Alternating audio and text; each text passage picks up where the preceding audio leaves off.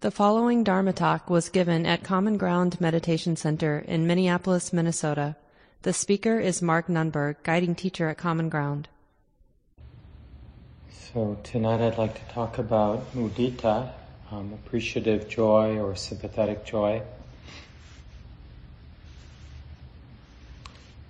And it's okay if in moments with these four divine abodes, these Brahma Viharas, it's really okay if in our experience, in the healing that comes with deeper, stronger states of metta, compassion, karuna, mudita, appreciative joy, upekkha, equanimity, the heart will be moved and will, want to get down on our knees and put our head down and with gratitude that these capacities or potentials of our heart are available because they are so healing. But it's also good for us to understand that these four divine abodes are also skillful means. And they exist for us human beings who have minds that are, sometimes at least, if not most of the time, dominated by greed, hatred, and delusion. And as I mentioned, I think coined by Sharon Salzberg, these mythologies of isolation, all the different, often arrogantly held ideas of separation, being apart, being alone, and the fear and the greed and the hate that ignorance that flows from those mythologies of isolation. So then, fortunately, there comes along a really wise person, like the Buddha, an awakened being, who creates a set of skillful means, right? So the Dhamma, in the sense of the teachings of the Buddha, is designed specifically for us deluded beings. Thankfully, right? We should be really grateful about that. So the teachings on metta, it's not for somebody who has uprooted greed, hatred, and delusion from their mind. It's for those of us with minds that are still infected with the habits of greed, hatred, and delusion. And so when we tap into the capacity of metta, there's just so much healing. Because the practice, even the idea, and then the idea leads to the practice, a way of paying attention basically, like what we're keeping in mind and how we're keeping it in mind. For all four of the divine abodes. There's strategies for what we keep in mind and how we keep it in mind that exist as a counterweight to the conditioning we have to greater and less degrees of greed, hatred, and delusion. And so it's nice to remember that, we've talked a lot about metta, but last night Kamala talked about compassion. And normally when we're close to our own or other suffering, we get afraid or we get controlling or we close down or, different kinds of less than helpful reactions to the proximity of suffering. And then we have this teaching and these practices where we're specifically keeping in mind the heart that's not afraid, the heart that's both moved but not afraid by that movement that arises when we're close or proximate to suffering. And that powerful, sometimes wholesome wish that suffering be alleviated, our own or another's, and how stabilizing that is, and it provides immunity from getting sucked into the fear of the suffering that we're close to, or wanting to close down, or wanting to control it, manage it, make it go away. I mean, it's of course natural to want to alleviate the suffering, But we can do that work of helping because we're afraid, we don't know how to be with the suffering, or we can do that compassionate action because we care. Regardless of whether it goes away, maybe it gets worse, but we're really acting on that caring, which is enlivening and liberating the heart of its fear of suffering, of its aversion to suffering.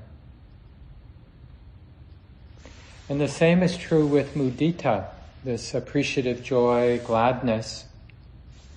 It exists as a teaching and practices that help the heart be close to the success and the happiness, the flowering of others, because it's easy given our conditioning around greed and our comparing mind, the tendency to critique and have conceits of being better than, worse than, same as, all these different ways. Part of this is just our conditioning as mammals, where we're always seen in terms of social hierarchy. And so we can't help that. We notice how people are dressed, nicer clothes than me, not so nice, less nice than mine, or whatever, even haircuts and kind of shoes people have and the nice or not so nice meditation equipment that people have, how still they sit, and we're always doing that ranking. And so mudita practice is a way to be around other people where we can have a different relationship to the goodness, the beauty, the success we sense in others.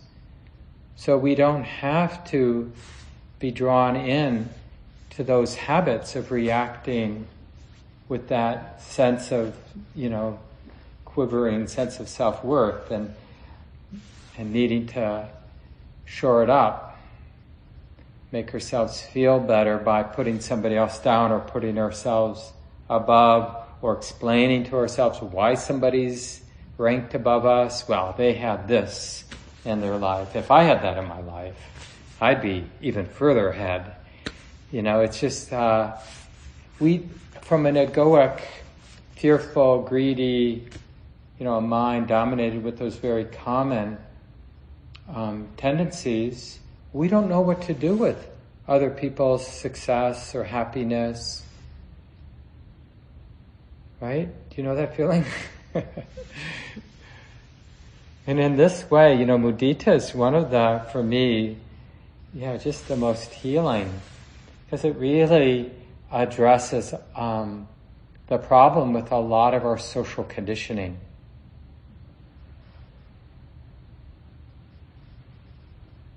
It's interesting, with the Queen's passing, Queen of England, passing a week or so ago. I'm assuming everyone knows about that.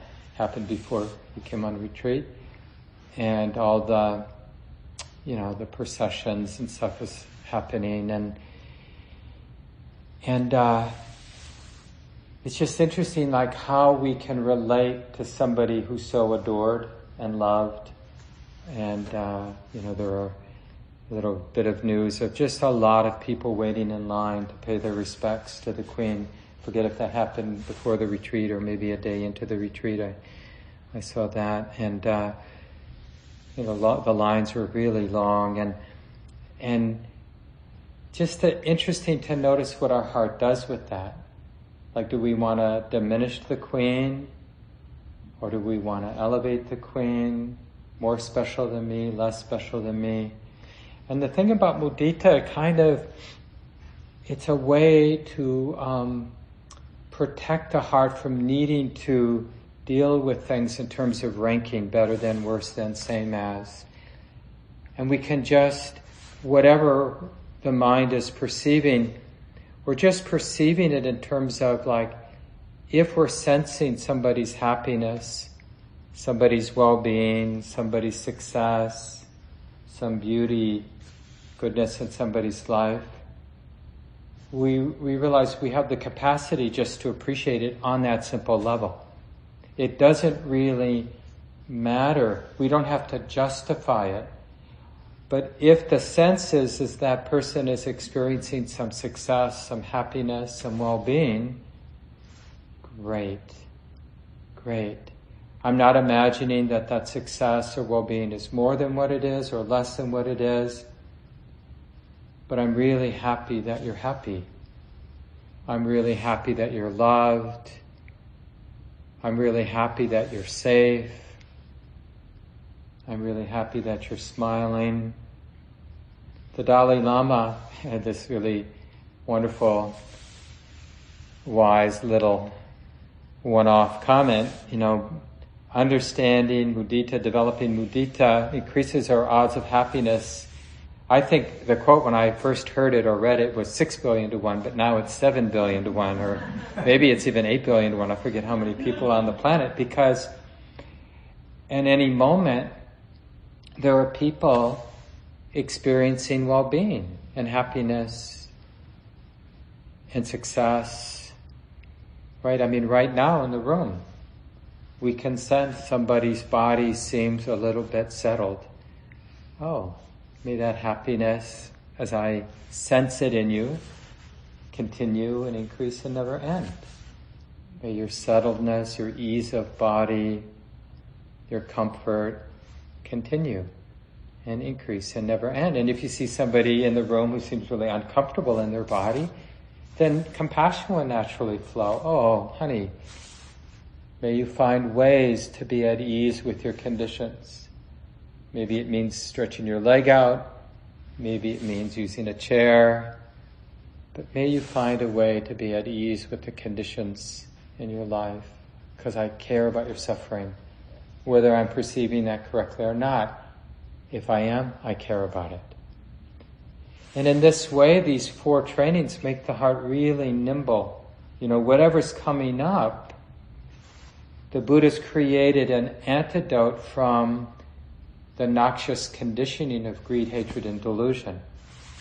The basic friendliness, the basic goodness of metta, loving kindness, karuna, to be able to meet all the places where we bump into suffering, our own or others. Mudita, for all those places in life we bump into the happiness and success, the well-being of others. And equanimity for everything else. All the ambiguous places, confusing places. And as a backup for the first 3, that equanimity gives resilience to the friendliness, to the compassion, to the appreciative joy.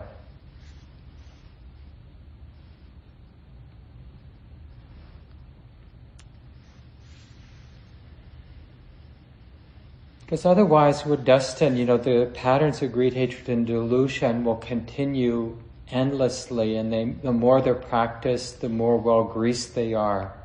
So we need this intervention. And when you get a chance to do mudita as a formal meditation practice, where you just start with somebody who who's experiencing some obvious success or well-being, happiness in their life. And then, you could move to your benefactor and bring to mind that person's happiness or success and some dear ones, and onward from there. So the idea, though, is that we're going to be keeping one thing in particular in mind, and it will, remember that image from Joseph Goldstein that I mentioned of the cool water of love, spiritual love, hitting the red hot metal of our habit energies, like envy and jealousy. And we just keep remembering that, what I sense is that you're happy, that you have some well-being, that you're experiencing some success. May that success continue. May it increase, may it never end. May that be a real blessing in your life. As if we were to feel that your success is a cause for my own joy, sympathetic, appreciative, empathetic joy. That's why the Dalai Lama says, it increases our odds. Even when you just see somebody eating something you think they shouldn't be eating, but that they're delighting in. Even something that simple and, imperfect. Oh, you seem to be really enjoying that. That seems to be bringing you some comfort as much as I can tell. I understand now you wouldn't say all this. You'd have a simple phrase. But the feeling behind it's like we're not ignorant that that's a pretty limited joy. But instead of saying in our mind and our heart, hey, that's a pretty limited joy, you should watch out, we treat people like grown-ups. Like, yeah, you're making choices and you're experiencing some happiness, temporary happiness. And that's temporary happiness is temporary happiness. May it continue, may it increase, may it never end.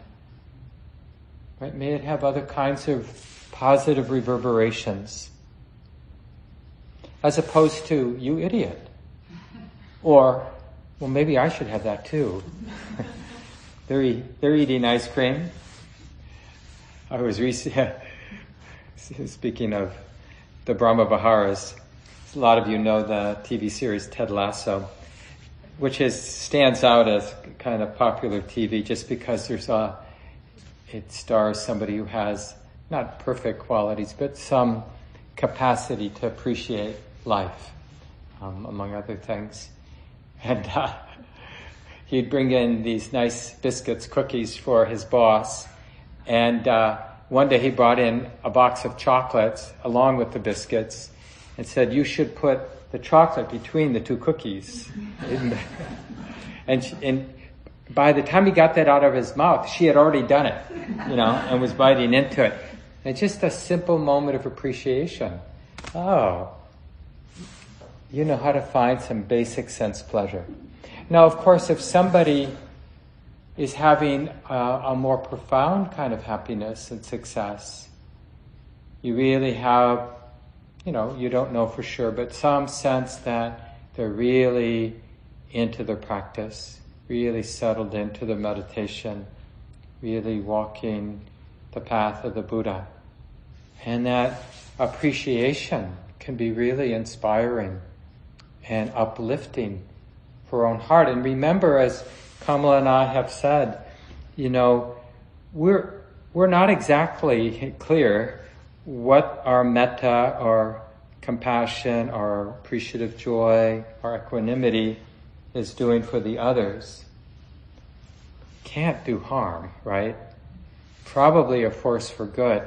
But for sure, we can directly sense the healing effect in our own mind.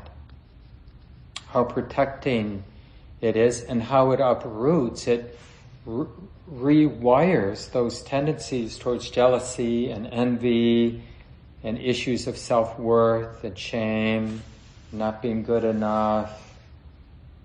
Because we're not using our experiences to reinforce those tendencies. When we run into somebody who's shiny and happy, it makes us happy. I'm so happy that you're happy. May your happiness continue. May it increase. May it never end.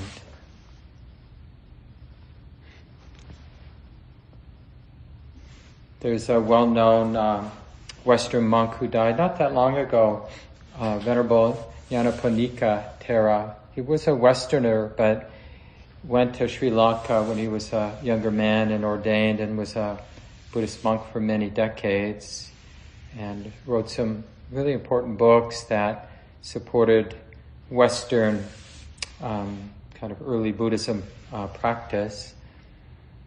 And he has an article that you can get online if you want to download it at some point. And it's titled, Is Unselfish Joy Practical? And these teachings, the Buddhist teachings, are very practical, pragmatic. This is what is so awe-inspiring, right? So mudita, even though the Buddha is not alive, it's totally appropriate to have mudita, that somebody had the kind of clarity, many centuries ago in a different culture, but still that clarity passed down for so many generations is still so useful now, 2,500 years later, in a very different culture, and yet it's just like so profoundly useful, practical for us to hear this and to put it into appreciation.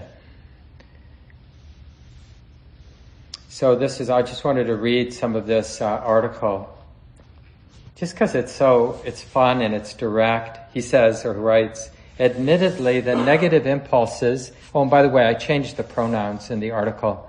Admittedly, the negative impulses, like aggression, envy, jealousy, etc., are much more in evidence than positive tendencies towards communal service, mutual aid, unselfish joy, generous appreciation of the good qualities of others.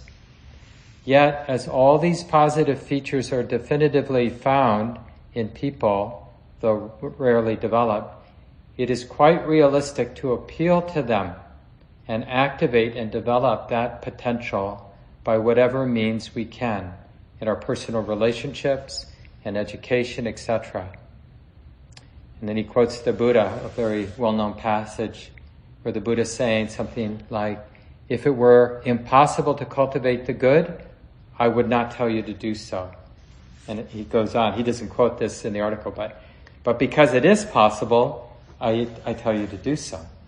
And he says the same thing about abandoning the unskillful. If it were impossible to abandon the unskillful, I wouldn't tell you to abandon what is unskillful. But it is possible to abandon the unskillful. And lo and behold, what do you think is the easiest way to abandon all the different manifestations of greed, hatred, and delusion? Any of you elementary school teachers? If you want to remove a behavior in one of your students, or any of you married or have a long-time partner and you want to remove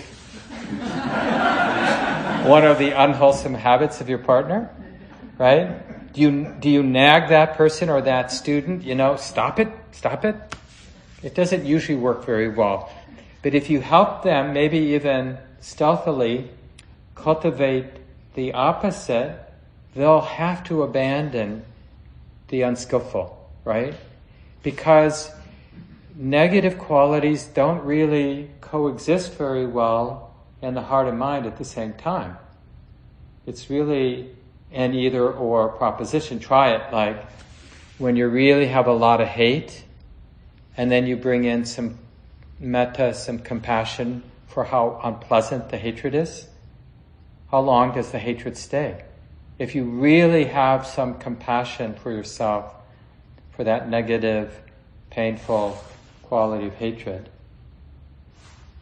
Because once we're aware that there's anger and have a balanced, like either with vipassana or with metta practice, karuna, compassion practice, and we have that presence, that balanced, intimate presence with the emotion of anger, is it really right to call it anger?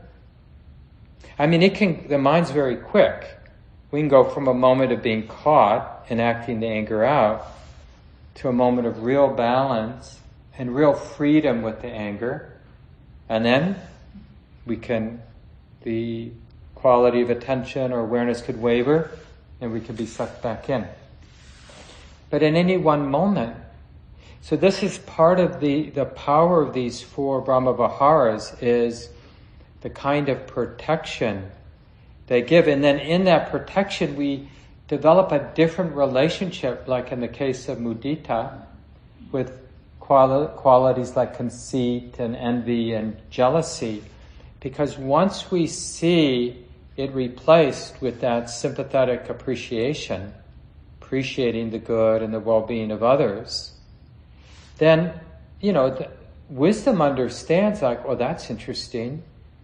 That jealousy, that envy felt so like a real edifice in terms of how I've been relating to that person, but now it's just not there. So even like down the road, the next time that jealousy or that envy or that conceit gets triggered, there's going to be part of the mind stream is that experience of mudita, oh, that's right, I can appreciate this. And it starts to poke holes. It almost makes our habits of jealousy and envy more porous, easier to deal with, less seductive, less seemingly solid, like I'm the jealous one, I'm the envious one. I don't think it's fair that it's this way. And wanting to undermine, or just having to lie to ourselves, like why other people are so liked.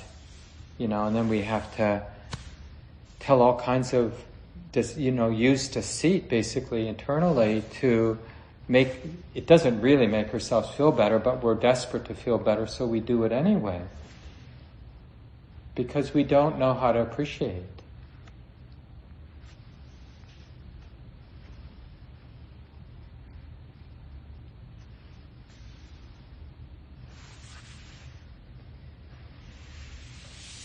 So then he continues writing, if this potential for unselfish joy is widely and methodically encouraged and developed, starting with the Buddhist child, or for that matter, with any child, and continued with adults, individuals, and Buddhist groups, including the Sangha, the monastic Sangha, the seed of mudita can grow into a strong plant, which will blossom forth and find fruition in many other virtues, as a kind of beneficial chain reaction, magnanimity, tolerance, generosity of both the heart and purse, friendliness, and compassion.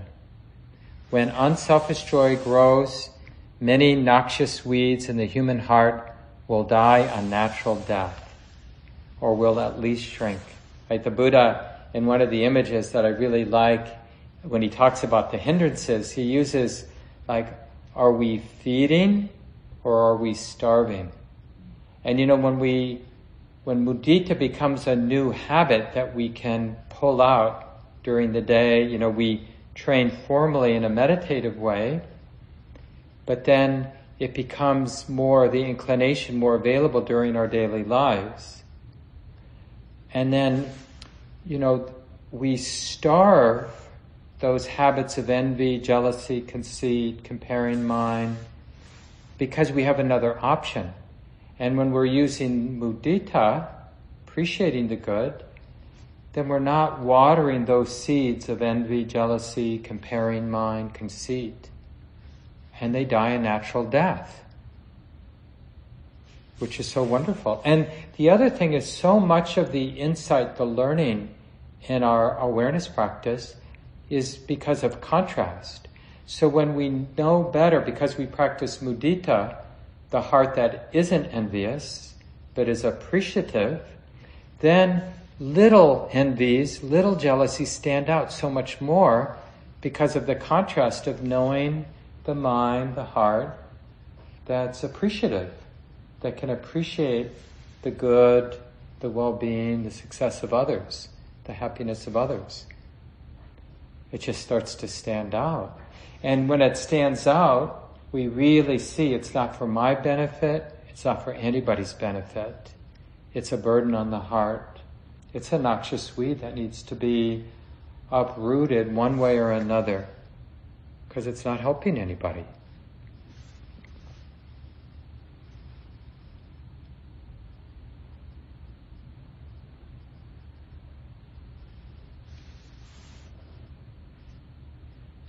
Yeah, so let me I guess I didn't finish that sentence. When unselfish joy grows, many noxious weeds in the human heart will die a natural death, or at least shrink. Jealousy and envy, ill will in various degrees and manifestations, cold-heartedness, miserliness, also in one's concern for others, and so forth. Unselfish joy can indeed act as a powerful agent in releasing dormant forces of the good in the human heart. Yeah, and so just to reiterate that point, the easiest way to uproot, or the easiest way to at least bring in some immunity from the unskillful habits that we all have, is to cultivate the good. And these 4 Brahma Viharas are really powerful ways to protect our heart from these really unwholesome tendencies that we have.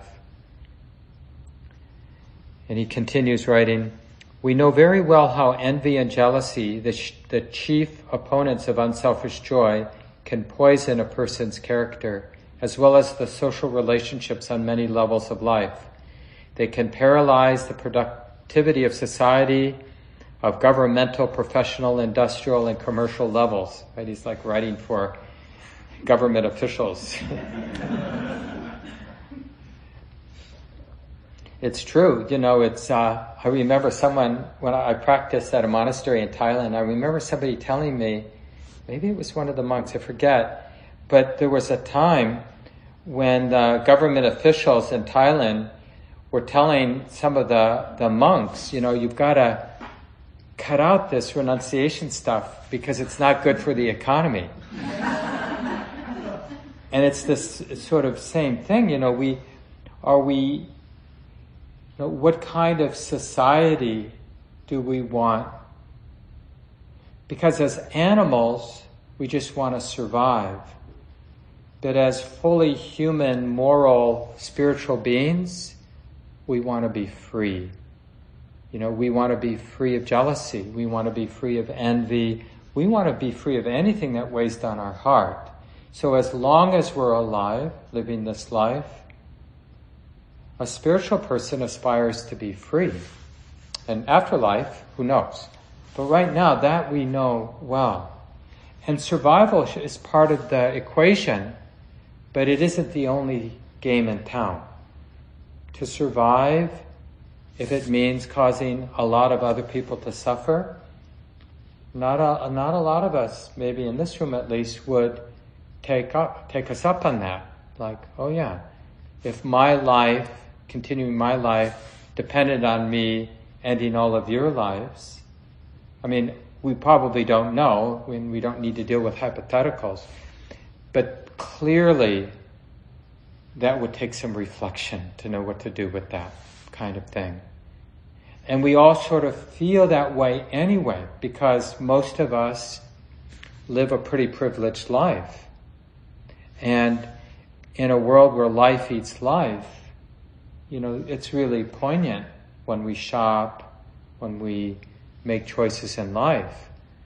We're not immune from causing harm in our choices, right? And the question is, does that truth cause us to close our heart off? Or are we using the four Brahma Viharas to really meet that truth honestly and affect the kind of choices that we make when we shop for food, or just any kinds of choices that we make that have all kinds of reverberations? Because we're choosing to live spiritual lives, we're interested in making choices that lead to freedom from these noxious, heavy qualities of the mind. That's what is becoming gradually more and more important. Not how safe we feel because we have one of those really big cars. Now, big cars are nice when you're on an interstate and you're up against even bigger semis, right? It's totally understandable. We want houses that keep us cool when it's hot and warm when it's cold, and clothes that make us feel safe and comfortable, and all the things that possessions can bring us.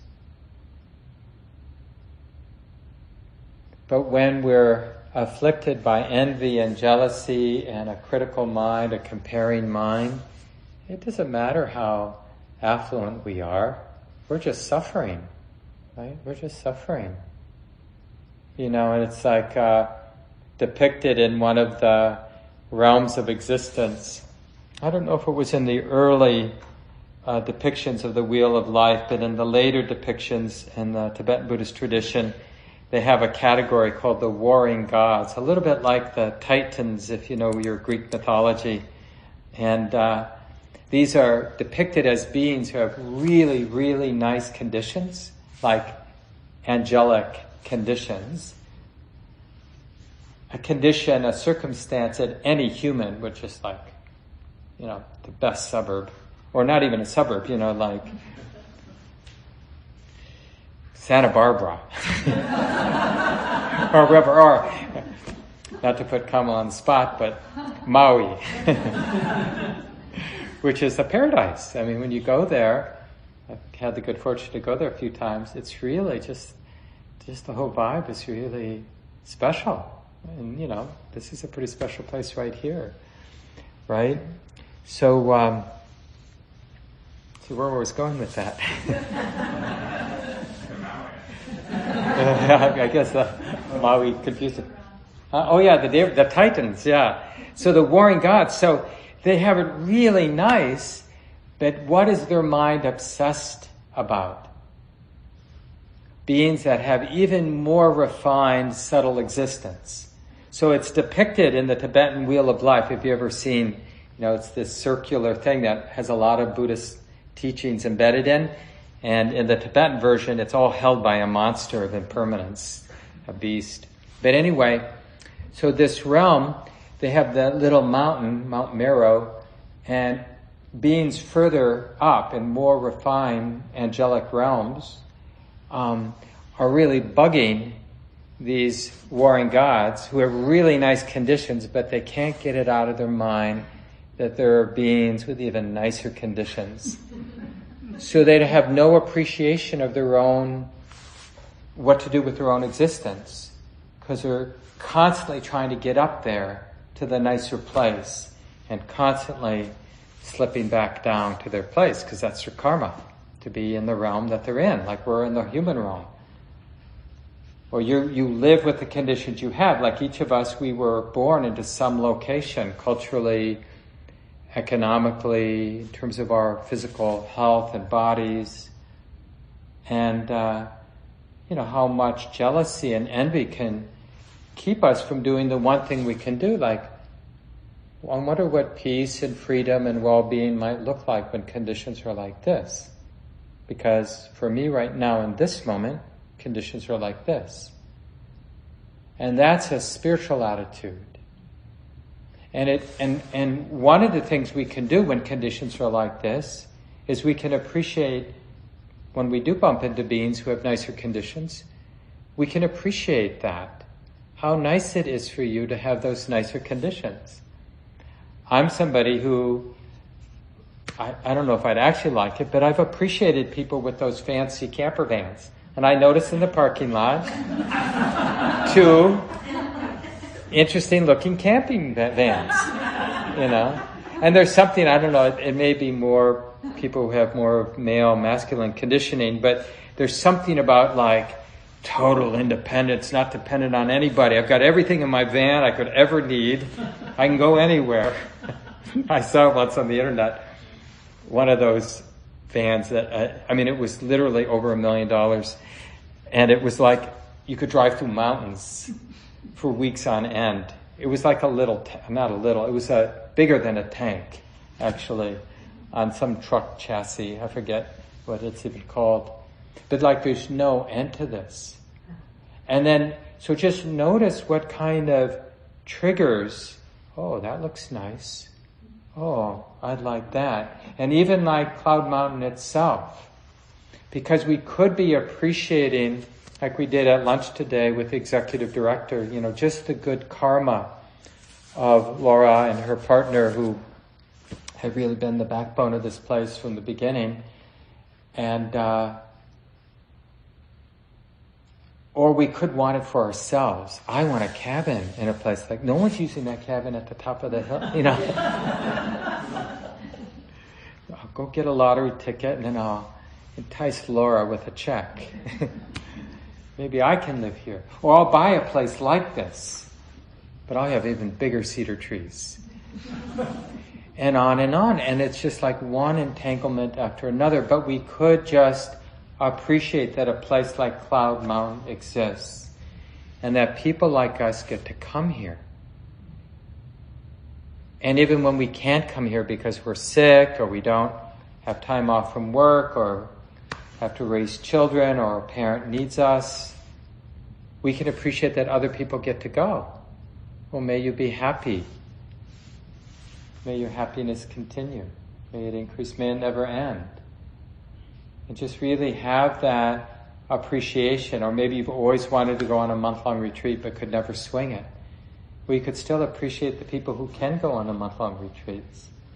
One of the beautiful things in Asia is the mudita that the lay people have for the monastics, the nuns and the monks. For whatever reason, they're not nuns and monks, complicated reasons, whatever they might be. But it doesn't stop them. It's sort of built into the culture to deeply appreciate the people that made the choice to be a nun or a monk, and to live that way, in that simple way, to have more time to practice. And so they're so grateful to support, I'm sure exceptions, but having been there several times, it's just so clearly part, like in Myanmar and Thailand and other places, you can't fake that kind of appreciation that you sense when they're interacting with the monks and nuns. So grateful, so happy to support their lives. And then one more little paragraph here from Yanapanika Thera. Mudita will also vitalize and ennoble charitable and social work. While compassion is or should be the inspiration for it, unselfish joy should be its boon companion. And he's going to go on and talk about this, but just learning, and Kamala mentioned this in one of her set of instructions, maybe today or yesterday, but about how compassion just comes in and works with the metta, and the mudita will come in and work with the compassion, or equanimity will come in and support the metta. We practice them individually so we can really learn to recognize how to use it as a skillful means. But in daily life in particular, it's just sort of those tendencies for metta and compassion, appreciative joy and equanimity. They're just working nimbly. That's really one of the characteristics of these divine abodes, is they know how to show up. And so he writes here, mudita will prevent compassionate action from being marred by a condescending and patronizing attitude, which often repels or hurts the recipient. Also, when active compassion and unselfish joy go together, it will be less likely that works of service turn into dead routines performed indifferently. Indifference, listlessness, boredom are said to be the distant enemies of mudita, as well as envy and jealousy that I've been talking about. They can be vanquished by an alliance of compassion and unselfish joy. And interestingly, what do you think is the near enemy of mudita? It looks and feels, it can look and feel somewhat like mudita, but is actually counterproductive. So when we're appreciating the happiness of another, right, the mind can sort of get caught up in the froth of that appreciation, the exuberance of that appreciation. And you probably have seen this sometime where you're the one who's experiencing some success, some happiness, and a friend maybe is like really excited for you. So excited that they get lost in their own excitement, and you don't feel like they're really that connected to you. They're kind of in their own world, so happy in their ideas of who you're going to become, or their ideas of who you are now that this great thing has happened to you, that they're not actually there connecting intimately with the happiness that you're experiencing and reverberating with that happiness with their own happiness for your happiness, which is a wonderful thing to be around. When someone actually has mudita, it doesn't make us feel uncomfortable, right? It's something, it can be a sort of a reverberation just sort of building on itself, like knowing that our happiness is a cause for other happiness also makes us happy, which maybe makes them happy, which makes me happy. And it just goes on and on like that, like a blossoming of joy, right? It's sort of the opposite of a panic attack. I'm sure some of you have had panic attacks, where we start to feel a little panic, a little anxious, and the mind kind of zeroes in on it and amplifies the experience of anxiety. So the anxiety seems bigger because that's all we're looking at. And because it seems bigger, we look harder at it. So it seems bigger and it can kind of explode. I'm sure some of you are nodding because you probably have had panic attacks. I've had some in the past. And there's sort of an equivalent with the blossoming of really any of the Brahma Viharas, but in some ways Mudita is especially designed for that kind of reverberation of joy, where joy is feeding on joy. And it can be just a real extinguishing of any dead weight in the heart. And it's, I was talking to somebody today about this, it's like when we touch into joy in this way, this appreciative joy, or I like how he says it, this unselfish joy, then it has a really significant deconditioning. Like all of our tendencies to have a negative attitude about the world. Now there's a lot wrong with our world. There's a lot of suffering, and a lot of that suffering seems to us, to me, unnecessary. And yet, there's a lot of suffering and injustice and unfairness. And but that's not the whole picture. And our minds, we like kind of simple stories. Life sucks. But it's not that simple. There's a lot of beauty and there's a lot of goodness. And interestingly, a lot of the beauty and goodness is intertwined with the horror and the meanness. Like how people are showing up when things are really difficult. That's some of the beauty that really gets our attention. Like the nobility. Like Kamala and I were reflecting on the Queen earlier in the retreat, and just, in my mind, it's just my imagining, but what a thankless job. Just having to be this figurehead for so many people and live up to an image impossible to live up to, right? And no escape. Spotlight always on you. And to kind of be all in, for 96 years. Until the very end. I mean, the Queen was working until a very short while ago. Now, I know there's a lot we can criticize about the monarchy and just the history and the oppression connected with the monarchy. So I'm not kind of making any point about the history of kings and queens, but just about this person with this particular karma. Nobody asked for their karma. They get it, the continuation of causes and conditions, born in this place, and to kind of show up for that. So just to be able to appreciate like how we use these different locations. They can be a real cause for just fixed views. But there's a way to look at everything in a way that promotes wholesome qualities of mind.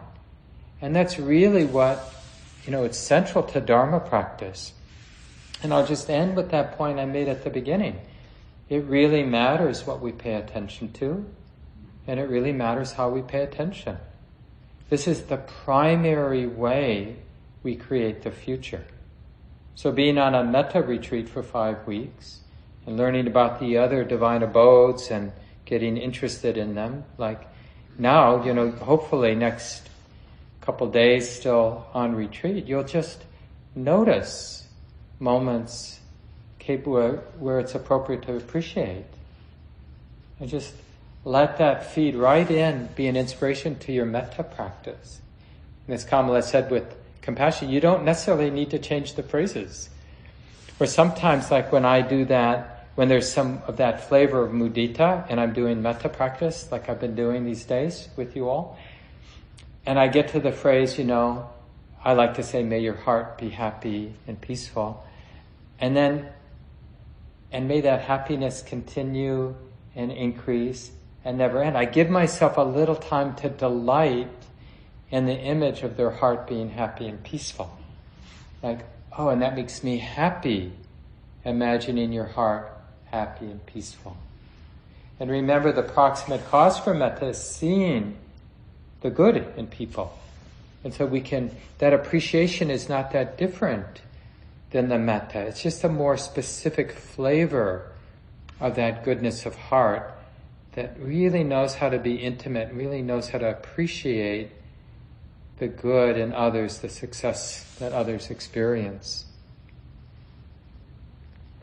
And I think I just want to give credit to Guy Armstrong, because I think that's where I heard those three phrases that I like to use with more formal mudita practice.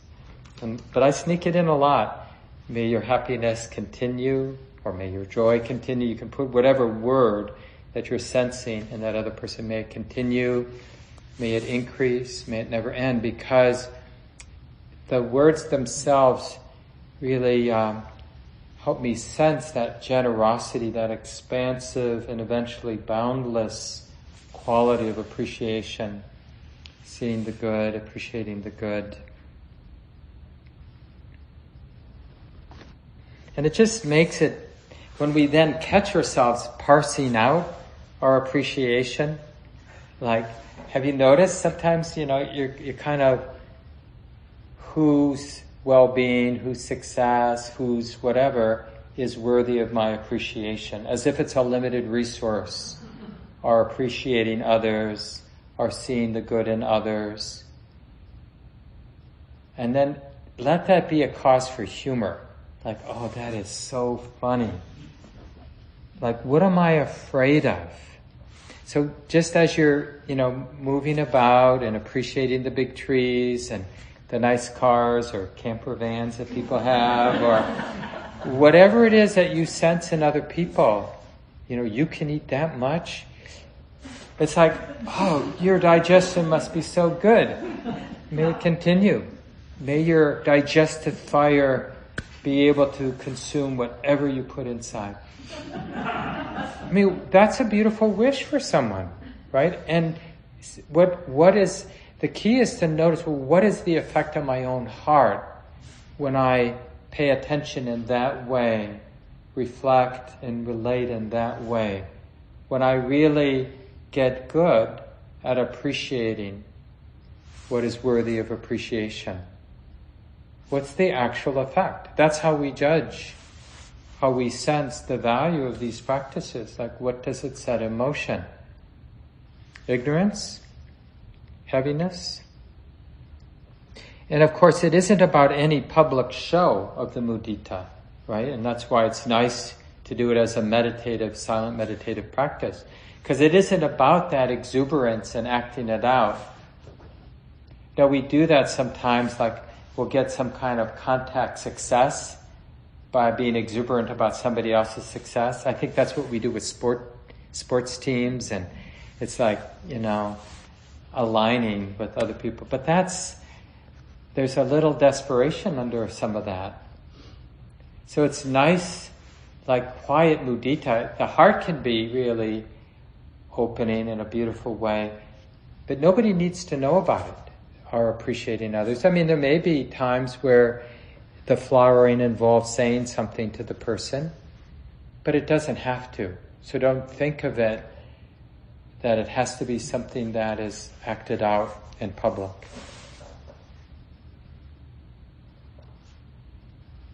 And whether we realize it or not, the way we're perceiving, the way we're paying attention, it's all a construction anyway. So we think when we're parsing out our appreciation, like the way I'm constructing reality right now, the way I'm assessing whether your happiness is worthy of my appreciation, we just imagine that that's somehow the truth. But we're kind of making it up as we go. Like how we pay attention and what we pay attention to is how we... So given that there's a real powerful aspect of construction, then the question is, well, what kind of world do we want to construct? A world where the mind notices what is worthy of appreciation? Or a mind that is desperately trying to parse out appreciation without running out? Or like, God forbid, appreciating somebody's happiness too much, whatever that might be. Like, I found that really useful. Like, what am I afraid of? And I think what I found is uncovering my own pain at not having enough. And that the ironic thing is, when we're really appreciating somebody's happiness, the heart feels really full. Whenever we're in touch with joy, whatever the cause, whether it's this appreciative joy, appreciating the goodness, the success of others, or other causes for joy. And that's important to realize. We need joy. I'll just mention in some of the other Deva realms, just at least as the myths or stories, legends, maybe reality. Kamala was saying the other night, you don't have to believe it, but it's true. But in any case, imagining realms of existence where instead of macaroni and cheese, it is the bliss of joy that is enlivening to those beings. And when you touch it to real joy, we feel fed, we feel awake, the whole system feels complete. Not forever, but for some time, right? If you remember times when there was a really healthy, not a neurotic joy, right? It takes some practice, actually, to be with joy in a balanced way, to really trust it and to let it have its effect. And that's part of the work of Mudita, is not just connecting with the joy of Mudita, but really learning to trust it and learning to let it have its effect, its deconditioning effect. To feel fed by it, to feel changed by it. So, being here, we can appreciate not only our own good fortune, but in particular right now, appreciating everybody's good fortune. Being on retreat here in this beautiful place with these powerful teachings from the Buddha, with all the supportive conditions, and really just sensing the deep healing that's happening and all the goodness that's here. And may all this goodness continue and increase and never end. And happily sharing all the goodness here, all the goodness we sense in our fellow retreatants,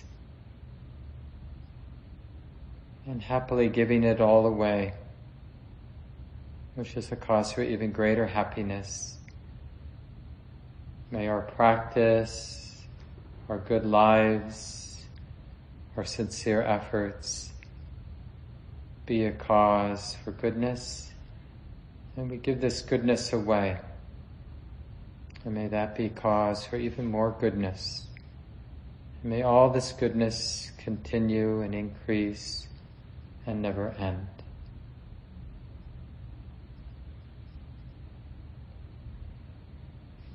Thanks for listening. Sadhu, sadhu, sadhu. This talk, like all programs at Common Ground, is offered freely in the spirit of generosity. To learn more about Common Ground and its programs, or if you would like to donate, please visit our website, www.commongroundmeditation.org.